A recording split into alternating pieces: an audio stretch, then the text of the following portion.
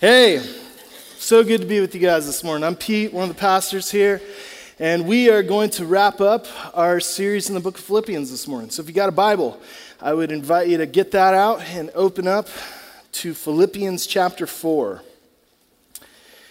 And we're going to do the last little chunk of this letter written a long, long time ago by the Apostle Paul to the church in Philippi. And this morning it's kind of some of his closing remarks, some of the final things that he wants to say to the people, but also there's even more going on than that. What we're going to learn this morning in this last passage is some information that kind of explains the tone of the entire letter and helps us make sense of the book as a whole. So I want to read just the last chunk, starting in verse 10 through the end, and then we'll spend some time trying to hear what God might say to us this morning through his word. Philippians 4:10. I rejoiced greatly in the Lord that at last you renewed your concern for me. Indeed, you were concerned, but had no opportunity to show it. I'm not saying this because I'm in need, for I've learned to be content whatever the circumstances. I know what it is to be in need, and I know what it is to have plenty. I've learned the secret of being content in any and every situation, whether well-fed or hungry, whether living in plenty or in want. I can do all this through him who gives me strength. Yet it was good of you to share in my troubles. Moreover, as you Philippians know, in the early days of your acquaintance with the gospel, when I set out from Macedonia, not one church shared with me in the matter of giving and receiving, except you only. For even when I was in Thessalonica, you sent me aid more than once when I was in need. Not that I desire your gifts. What I desire is that more be credited to your account. I've received full payment and have more than enough. I am amply supplied now that I have received from Epaphroditus the gifts you sent. They are a fragrant offering, an acceptable sacrifice pleasing to God. And my God will meet all your needs according to the riches of his glory in Christ Jesus. To our God and Father be glory forever and ever. Amen. Greet all God's people in Christ Jesus. The brothers and sisters who are with me send greetings. All God's people here send you greetings, especially those who belong to Caesar's household. The grace of the Lord Jesus Christ be with your spirit. Amen. So, Father, we thank you so much for this day that you have made. We will rejoice and be glad in it. We have so much to celebrate in who you are and what you've done for us, in the life that you've given us in you, and the wonderful invitation of the gospel to be adopted into your family, to be enlisted into your movement of restoration in this world. So we thank you, we celebrate you, we rejoice in you, Lord Jesus, this morning. For you are with us, you are good, you have done everything necessary to save us so that we can be here together as your people, being made whole and healed. Trust you with this moment. Holy Spirit, would you move amongst us? Would you enlighten our hearts? Would you allow us to hear your voice through these words that were penned so many years ago? That we may continue to be formed into the image of your Son. That this city would get a chance to see who you are and what you're like as a result of our life together in your glory. In Jesus' name we pray. Amen. So, if you know one thing about the book of Philippians, it's typically this, that this is Paul's happiest letter. That the theme of joy and rejoicing shows up over and over again throughout the entire 4 chapters. And Paul has exhorted the church in Philippi repeatedly to rejoice in the Lord, to rejoice and to be glad.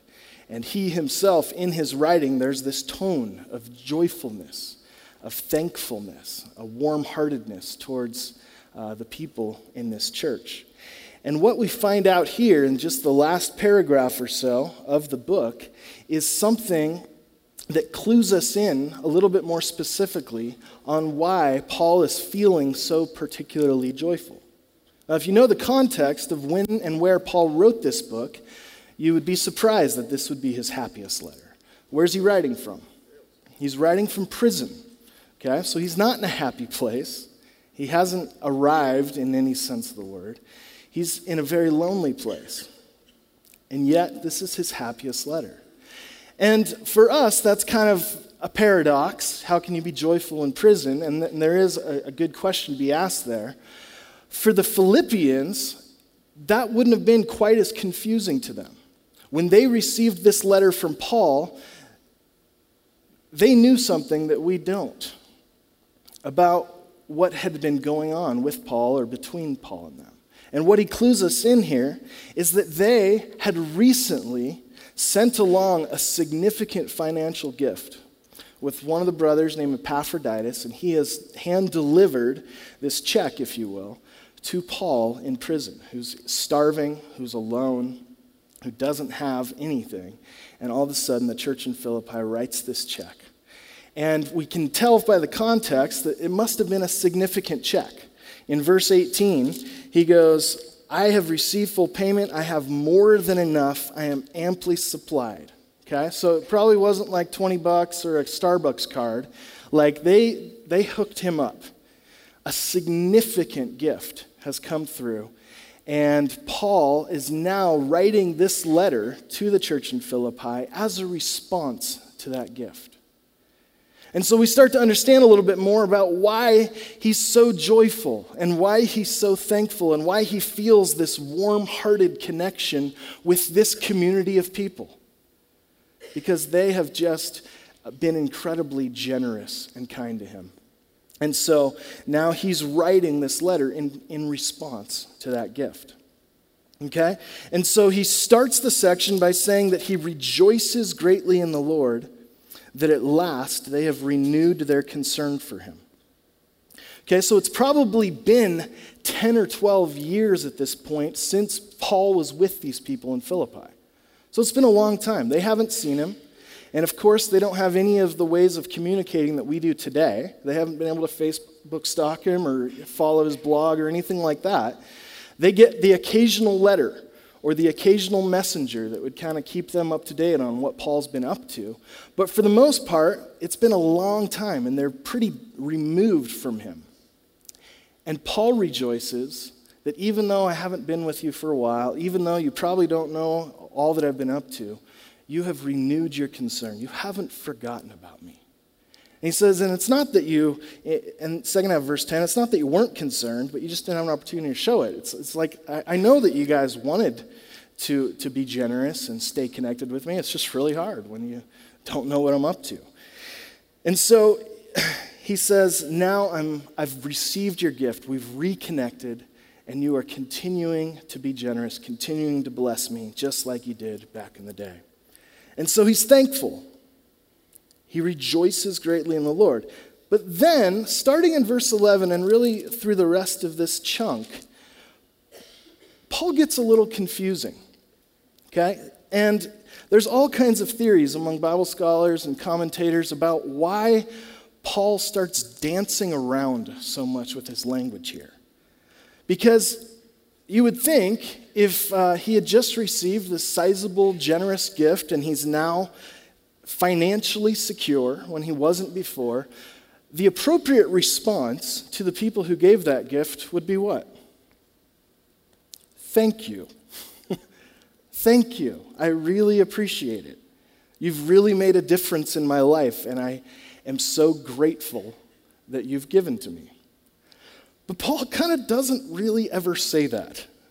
He says, I rejoice greatly in the Lord, and he has this joyful tone throughout the whole letter, but he kind of dances around, and before he says anything that sounds too thankful, he sort of qualifies his language by going, hey, it's awesome, I'm rejoicing that you guys sent this gift. I didn't really need it. I was fine without it, but it's really cool that you gave. He does that twice. in the first paragraph and then in the second paragraph. He says, it's so cool that you guys gave. Just so you know, I didn't need you to do that. And if I got that thank you card, I'd be like, just say thank you, man. Like, you don't need to break all this down. Like, I know you're okay. I know you're secure in Christ. But Paul really dances here. And I want to give you a couple reasons why I think Paul chooses his words so carefully. The first is that Paul is protecting himself from accusations that he's in the gospel business to make money off of people. Okay, so I know this is hard to believe, but there was a time when some people felt like churches were always asking for their money. I know that's hard to imagine, but back then, and obviously as well as today, some churches, some pastors or whatever, have this reputation for all they care about is my money. All they want from me is my money, so they're constantly asking. And so that was the case back then as well, with other religious leaders or philosophers that would travel around, set up camp and teach and preach, and then kind of expect to make bank out of it. And so when you're a pastor, just let me let you in on this. When you're a pastor, talking about money and giving and generosity is always awkward, okay? And the reason is because for me, as a pastor, as a teacher of the Bible, my job is to communicate out of God's word what God's heart and God's word is for us today. And so my job is to be as faithful as I can to the scriptures. And the scriptures are full of God's thoughts on money. Jesus is constantly talking about money, whether we like it or not. Like half of his parables have to do with money. And so as a pastor, we want to be faithful to communicate what God says about money. And we're up against this idea, this reputation that all we care about is getting your money. And so Paul's protecting himself from those accusations by saying, hey, I so appreciate your gift, but just so you know, that's not what I'm all about. I'm not in this business to make money. Here's the other insight, just personally. I've been a pastor since I was 18. Nobody gets into this business to get rich, okay? If you want to make money, you don't go into full-time Christian ministry. Now, I know there's jacked up examples, right? If you watch TBN or reality TV, you'll get these stories of megachurch scandals or pastors with private jets or whatever. That does happen, and I don't want to say it doesn't. But that's not the norm. Ken and I and most of our friends aren't like secretly in this rich guy club and just mooching off the church. Like, that's not why we do this, and it doesn't work that way. Okay, so Paul's coming out and saying, I just want to establish this up front. I'm not here to make money off you guys. So he kind of dances with his language. The second reason Paul doesn't get too excited about the money is because he wants to remind them that true joy and contentment aren't found in money and stuff, but in Christ. And so Paul is continuing to teach, continuing to pastor these people. And in verse 12, he says, I know what it is to be in need. I know what it is to have plenty. I've learned the secret of being content in any and every situation, whether well-fed or hungry, living in plenty or in want. So in Paul's old life, actually before he started following Jesus, we get the impression that he did pretty well. He was pretty well off. He was a prestigious, successful, kind of wealthy member of the cultural elite. And his testimony is Jesus came and took it all away, wrecked his life. And now he finds himself sitting alone, hungry, in prison. And what he's communicating to the church in Philippi is, I'm actually okay either way.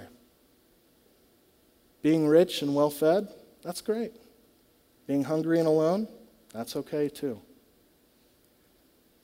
Because Paul wasn't looking to material wealth, to earthly possessions, to any of the things that we tend to think are going to give us happiness, meaning, joy, and security. Paul knows that none of it can meet the deepest longings of our heart. He has learned the secret of being content, whether he's got a lot or whether he's got nothing. He's okay. And then in verse 13, we get to this famous bumper sticker verse, right? that I can do all this who gives me strength. And one of the things I love about teaching through whole books of the Bible or whole passages is that some of these bumper sticker verses get a context.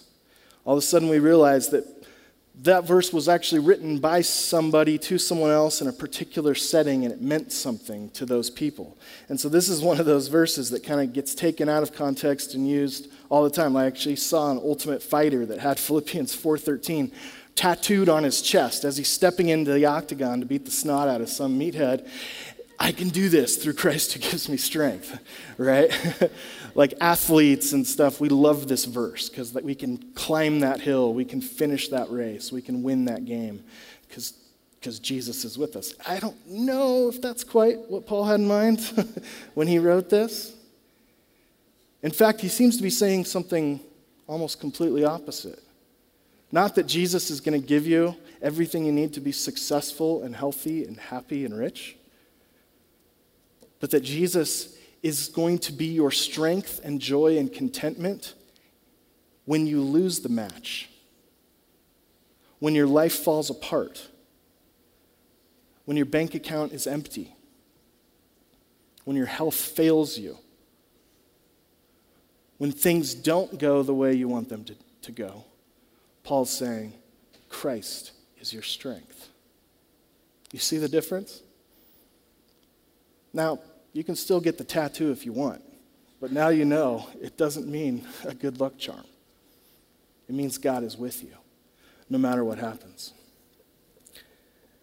And so Paul wants so desperately to communicate to these people that, hey, the gift is great, the money is great, the financial security, it's awesome. But true contentment and life and joy can only be found in Christ. So he doesn't say, hey, I was super depressed, I'm going to off myself in prison, but now that I'm financially secure, I'm okay. That's not the gospel, is it? Financial security doesn't guarantee joy and contentment. Paul says, it's in Christ alone that I find my strength. So thanks for the gift. It's kind of just the gravy, right? I already had a steak. You added a little gravy. That's great. The third reason that I think Paul uses this qualifying language instead of thank you is there in verse 14, where he says, yet it was good of you to share in my troubles. And this is a big one. Paul wants to emphasize that the beauty of this situation, of a community of Christians that are exercising or practicing generosity to a brother in need, he's saying, what makes that so good? It's not that it's so good that I received this. It's so good that you gave it. And I believe Paul genuinely believes that. He's more excited about the fact that they gave generously than the fact that he was the recipient of that gift. You know what I mean? And so Paul's a pastor. He's most concerned that the people who are under his care are being formed into the image and likeness of Christ. That's more important to him than funding his ministry, and definitely more important than his personal comfort. What's most important is that the life of Jesus is emerging and becoming more and more visible in these people all the time. And so for Paul to see a community of people who he had the privilege of preaching the gospel to and inviting into the kingdom, to see them now 10 or 12 years later flourishing in the gospel, meaning that their faith in Jesus had trickled from their head to their heart, where they no longer just professed, here's the things we believe about Jesus and that's what makes us Christian, but they're actually beginning to practice the life of Christ. And for Paul, this thing called generosity is very close to the top of the list. For him, it's evidence that the Spirit is working deeply and forming the heart and mind of Christ in these people. And so he's rejoicing, not because he's got hooked up and now he can buy a jet ski or whatever it is. He's rejoicing to say how stoked he is for their progress in the gospel. that they're becoming an authentic community of Christ followers, that they're beginning to practice what they preach in a sense, that they're beginning to live a life of faithful and sacrificial and joyful generosity. And Paul, as their pastor, goes, yes, I love it. I love to see Jesus changing your heart, changing your mind, causing you to become a generous people. Like that's what Paul's given his life to. That's why he's in prison, because he's so committed to that mission. And now we get why Philippians is his happiest letter. Not because he got hooked up, but because he's getting to see the fruit of his labor. Christ is being formed in these people that he loves and cares for so deeply. In verse 17, he again emphasizes this point. You guys gave faithfully, nobody else gave, only you. But then he goes, not that I desire your gifts. What I desire is that more be credited to your account. It's not good that the good thing about this isn't that I received it. The good thing is that you gave. I planted a church in Corvallis when I was 26 years old. Don't ever do that, okay? God told me to, so I had to. I did not know what I was doing. And in some ways, it was a really beautiful thing of just being in a place of complete desperation for God's wisdom and the Spirit's power, because I didn't have much to offer. But we received outside funding for the first 3 years of our church. So we had several foundations, grants, other churches that threw in and filled our bank account so that we could just go about doing the mission God gave us in that city. And so literally for the first 3 years, we did not worry about finances at all. We had all the money we needed in the bank. We lived really lean, and we were just really interested in following Jesus and doing what he called us to do. And about a year or so into it, one of my mentors, it's actually Luke, who Ken mentioned a moment ago, a guy that's mentored both Ken and I over the years, was kind of asking, how's it going? And he asked me specifically, how's giving at your church? And I said, man, it's amazing. Like, we're in the black every month. We can pay all our bills, pay all our staff, pay our rent. Like, we're fine. We don't even have to worry about it or think about it or talk about it at all. So we're doing good. And Luke goes, no, that's not what I'm asking. How are your people doing at giving? I said, oh, shoot, that's a really different question, isn't it? And Luke was saying the same thing as Paul is here. The most important thing isn't that your check account looks good and that you end in the black every month as a church. The most important thing is that we, as the church, are growing and excelling in the practice of generosity. And I had to rethink everything I knew about church finances at that point. Because I thought, hey, if all the bills are paid, then we're okay. But even more important to Paul is, are you becoming a generous person? Are we becoming a generous community?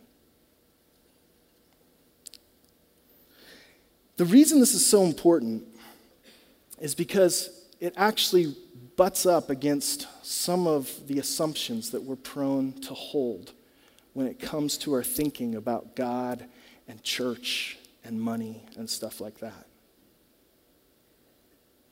Because if the foundation of this conversation is not that God needs your money, but rather that you need to give, that's a very different trajectory, isn't it? Some of us have a picture of God like he's super needy. Like he's up there going, man, I wish you guys would just give a little bit more because there's all this stuff I want to do in the world, but I'm kind of just paralyzed because I'm bankrupt and can't do anything about it, right? Like if that were the case, then we would be God. And he would be asking us for money to help him out. That's not the picture. That's not the story at all, is it? Like, the Bible's pretty clear from the beginning that the earth is the Lord's and everything in it. God is not poor or needy. God's the creator and the owner of it all. He owns the cattle on 1,000 hills, right? The earth is the Lord's and everything in it. What does that include? Pretty much everything. It's all his. He's not going, oh man, I wish those people would just be a little more generous. Then I could, then those people in Africa could hear, or whatever he's going. No, that's not the picture. We're not God. He's God.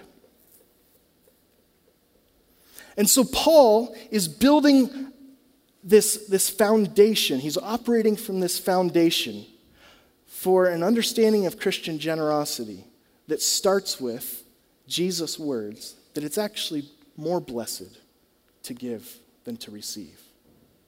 Paul says it's good for you to give. It's not so much that I got it. It's good for you to give. I want to propose three shifts in the way that we would think about God and money. The first shift is this. Many of us have the mentality that my money and stuff belong to me. And so generosity is giving some of my money and stuff to others. Most of us wouldn't actually ever say that at any point, but that's how we operate. That every time I write a check and drop it in the offering bucket, or every time I give online to some nonprofit or charity overseas, or every time I buy a homeless guy a burger, I'm taking something that's mine and I'm being generous by giving it away. And that's not how Paul thinks about this, is it? It's not how the Bible talks about generosity. Rather, the shift is from my money and stuff belong to me, I give some of it to God and others, to this. All my money and stuff already belong to God. So I get to listen to him and ask what he wants me to do with what he's given me. That's a different approach, isn't it? All I have is his. Whether I have a lot of money or a little money, a big house or no house, everything I have belongs to him. And he's entrusted it to me as an invitation to be part of what he's doing in the world. And so I get to creatively and prayerfully seek him and ask, God, how do you want me to use what you've entrusted to me for the sake of your kingdom, for the sake of your glory? So I'm not taking some of my stuff and giving it away, but I'm receiving all of life as grace from God and asking, God, what do you want me to do with this? How can I glorify your name? How can I help advance your kingdom? That's really different than how a lot of us think about giving. I don't know about you. Some of us probably feel like when we give to the church, it's like our God tax, right? We just have to lay down that 10% out of duty or obligation, mostly out of guilt. I give so I don't have to feel guilty about not giving, right? And it's like something I'm supposed to do or whatever. And that's not how Paul talks about this at all. And the truth is, we have a long ways to go. Americans in general, the latest study I saw, Americans in general give 2.2% of their income. 2.2%. Pretty bad, right? Guess how much American Christians give? A whopping 2.8%. So we're beating them, but not by much. Nothing to be too proud about, right? And for Paul, he's going, that number can't be right. Like, as followers of Jesus who understand ourselves as the recipients of grace from a generous God, that our entire life and identity is a gift, that we haven't earned our salvation or right standing with God, but it's been given to us graciously and generously by a loving Father, how can we then become a community that's virtually indistinguishable from the world in terms of our generosity. He's going, I would say something has cut off the flow of grace to our hearts. That if we truly saw ourselves as recipients of God's grace and generosity, then we, just like the church in Philippi, would be transformed into a generous people. And we would no longer think of my money and stuff are mine, and I may share some of it with God and others. But we would say, all of life is grace.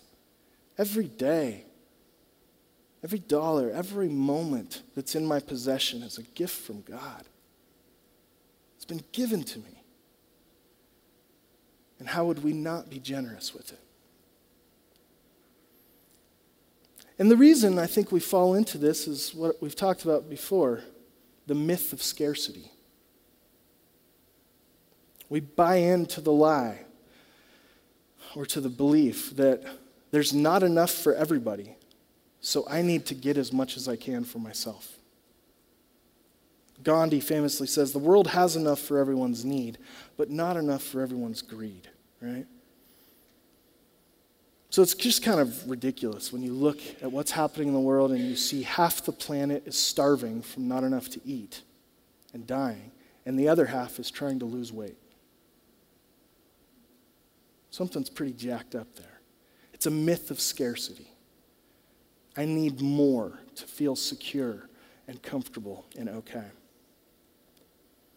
And so for most of us, I'd argue the reason we probably don't give generously to the church, to the kingdom, to the poor, is from this place of fear that if I give, I'm not going to have enough for myself. I'm not going to be okay. But if we trust that our Father will take care of us, we'll be freed up to live generously. And not so much that kind of weird hocus pocus voodoo you see on TBN, where, hey, if you give this gift, we'll send you this weird handkerchief, which means you're going to be a millionaire by the end of the month. We're not talking about voodoo. Like if you do this for God, God will do this for you. We're saying God has already been gracious to you. God has already been generous. God has already poured out his life into you. And so we're not giving to manipulate God so he'll hook us up in the future. We're giving out of gratitude and joy for what he has already done in the past. In verse 19, Paul gets to the foundation of how he thinks about God and money. My God will meet all your needs according to the riches of his glory in Christ Jesus. So we moved from the myth of scarcity to the liturgy of abundance. Randy Alcorn, who writes a lot on this topic, says it's possible to give without having a deep understanding of grace. But it's impossible to have a deep understanding of grace and not give. Just like thunder follows lightning, giving follows grace. If God's grace is lightning, our giving is thunder. Isn't that killer? If we are the recipients of God's grace and generosity, if we have been adopted into the family of the creator and owner of the universe, then it completely changes the way that we think about the money and the stuff that we have. Our generosity becomes a byproduct of God's grace. That's the first shift. The second is this, and I'll move quickly. Many people have this mentality, that I have a finite amount of resources with which to live my life. And the shift that Paul would encourage is God has an infinite number of resources, and he's generously shared them with me and invited me to be part of his mission in the world. So again, not controlled by fear or scarcity, but a vision of God's generosity, bigness, and goodness. So Paul's been all over the world, the known world at this time, planting churches, raising up leaders, establishing elders, and then moving on. And Paul says here repeatedly that the church in Philippi is the only church that's been supporting him. And again, we're assuming this is a significant and sizable gift. He's amply supplied. He has everything he needs. And so one conclusion we might draw is that, well, the church in Philippi must be pretty well off. This must have been a wealthy community of Christians if they were the only ones that were supporting Paul. Flip with me real quick, 2 or 3 books to the left, 2 Corinthians chapter 8. We get a little bit more information about the church in Philippi. 2 Corinthians 8, chapter 1. And now, brothers and sisters, we want you to know about the grace that God has given the Macedonian churches. Philippi is the primary church in the area of Macedonia. In the midst of a very severe trial, their overflowing joy and their extreme poverty welled up in rich generosity. That's not how I would have guessed the math works. Overflowing joy plus extreme poverty equals rich generosity. So apparently money and stuff don't equal joy. For verse 3, I testified that they gave as much as they were able and even beyond their ability, entirely on their own. They urgently pleaded with us for the privilege of sharing in this service to the Lord's people. And they exceeded our expectations. They gave themselves first of all to the Lord, and then by the will of God also to us. So Paul here is talking about this same church in Philippi and saying their giving was beyond the bare minimum. They weren't giving out of duty or guilt or obligation or just paying their God tax. But he starts the whole thing by saying, here's how the grace of God has transformed the church in Philippi. They receive grace from God, and now they become agents of grace and generosity in the world. And the picture is like they gave all they could, and they wanted to give more.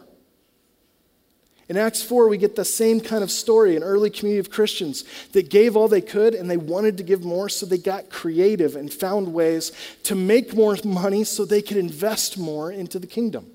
They started selling houses and selling property, going, how can we generate more income so that we can give more? Like, that's crazy talk, right? Nobody lives that way. Nobody thinks that way. Only a community who sees all of life as a gift from God. And so this church isn't giving so generously because they're so rich. They're actually giving even though they're incredibly poor by worldly standards. They're tapping in to the generosity of the God who owns it all. And the final shift is this. From I generously give when a legitimate need is presented to me, to in response to the grace of God, I proactively look for ways to be generous. Okay, so what Paul's so impressed about with the Philippians is that 10 or 12 years later, they continue to give. So what happens every time there's a major natural disaster somewhere in the world? The nations unite in support, sending aid, sending volunteers, sending medical help. Everybody rallies around it. It's on all the news cycles for a couple days. And then we forget about it. So it's been just over a month now since the earthquakes in Nepal, right? And for a few days, everybody was talking about it. There were all these opportunities to donate to Red Cross or whoever. And I was just reading an article how it's almost all completely stopped. No more volunteers, no more aid. Like we jump on board for a few moments and then it's on to the next thing. And that would have been really easy for the church in Philippi to do with Paul. Like, it's been 10 or 12 years. He's not on their radar, and it's not like the sexy, social justice opportunity of the moment. When Paul's no longer blowing up their Twitter feed with a need, they're kind of like, well, it's easy to forget about. But that's not what happens. They continue to be faithful and intentional and generous for the long haul. So here's a quick test how you can know whether you're giving out of guilt or out of gratitude. If your giving is primarily spontaneous and reactive, meaning somebody presents you with an immediate need, an immediate opportunity, an emotionally compelling picture of a starving kid or whatever, and you give to that, it's a good sign that you're not giving out of gratitude. If your giving is intentional and proactive, that's a sign that God has actually changed your heart to where you now believe what Jesus said, that it's more blessed to give than to receive.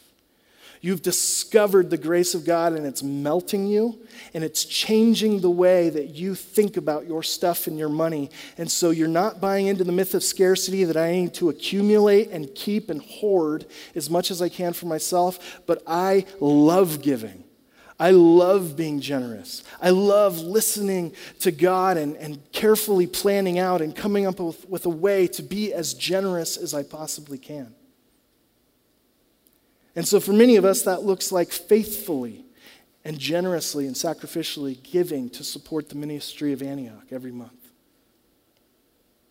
And it's not quite as cool or exciting as, what some of the other stuff you think you could give to. Not that it's either or.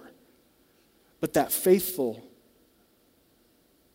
discipled, gracious, sacrificial gift every month is actually a sign that the grace of God has gotten root of your heart. So, here's the picture. Some of us give generously and sacrificially as a way of life. Some of us don't. We could, but we don't. And some of us are in a place where we love that idea of being able to be generous. But for whatever reason, life stage, circumstances, you're not able to. What I would simply say to you is when the grace of God takes root in your heart, you're going to find yourself desiring to give more and more and more. Desiring to give more strategically, more intentionally, more proactively. For Jen and I, we've had months on both ends of the spectrum. So on one end of the spectrum, as a pastor, I'm supported by the church to live out my calling. I don't see myself as somebody who has a job. I have a calling that the church supports me to do full time so I don't have to get a job. Okay?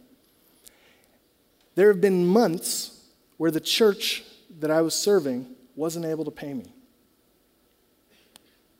And I've had to learn to say with Paul, I'm content. If I sat down for a beer with Paul, I'd say, but dude, you don't have kids. You don't have a wife. And I'm sure he'd have something smart and spiritual to say. But, right? So on one end, you understand that there's a legitimate need. On the other end, Jen and I also give faithfully and generously to the church and other places as well. And there's been months where we aren't able to. Medical crisis, whatever it is, something comes up, and we can't give, and it bums us out. Because we love to be able to give. Right? So I'm not going to talk about a bunch of rules and numbers and percentages and here's what you have to do. The point is God changing our heart and allowing us to see our stuff and our money through a whole new lens. Because at the bottom line of all of this, God himself is the ultimate giver. Sometimes we think God's a taker who's asking for more of us, more of our time, more of our money.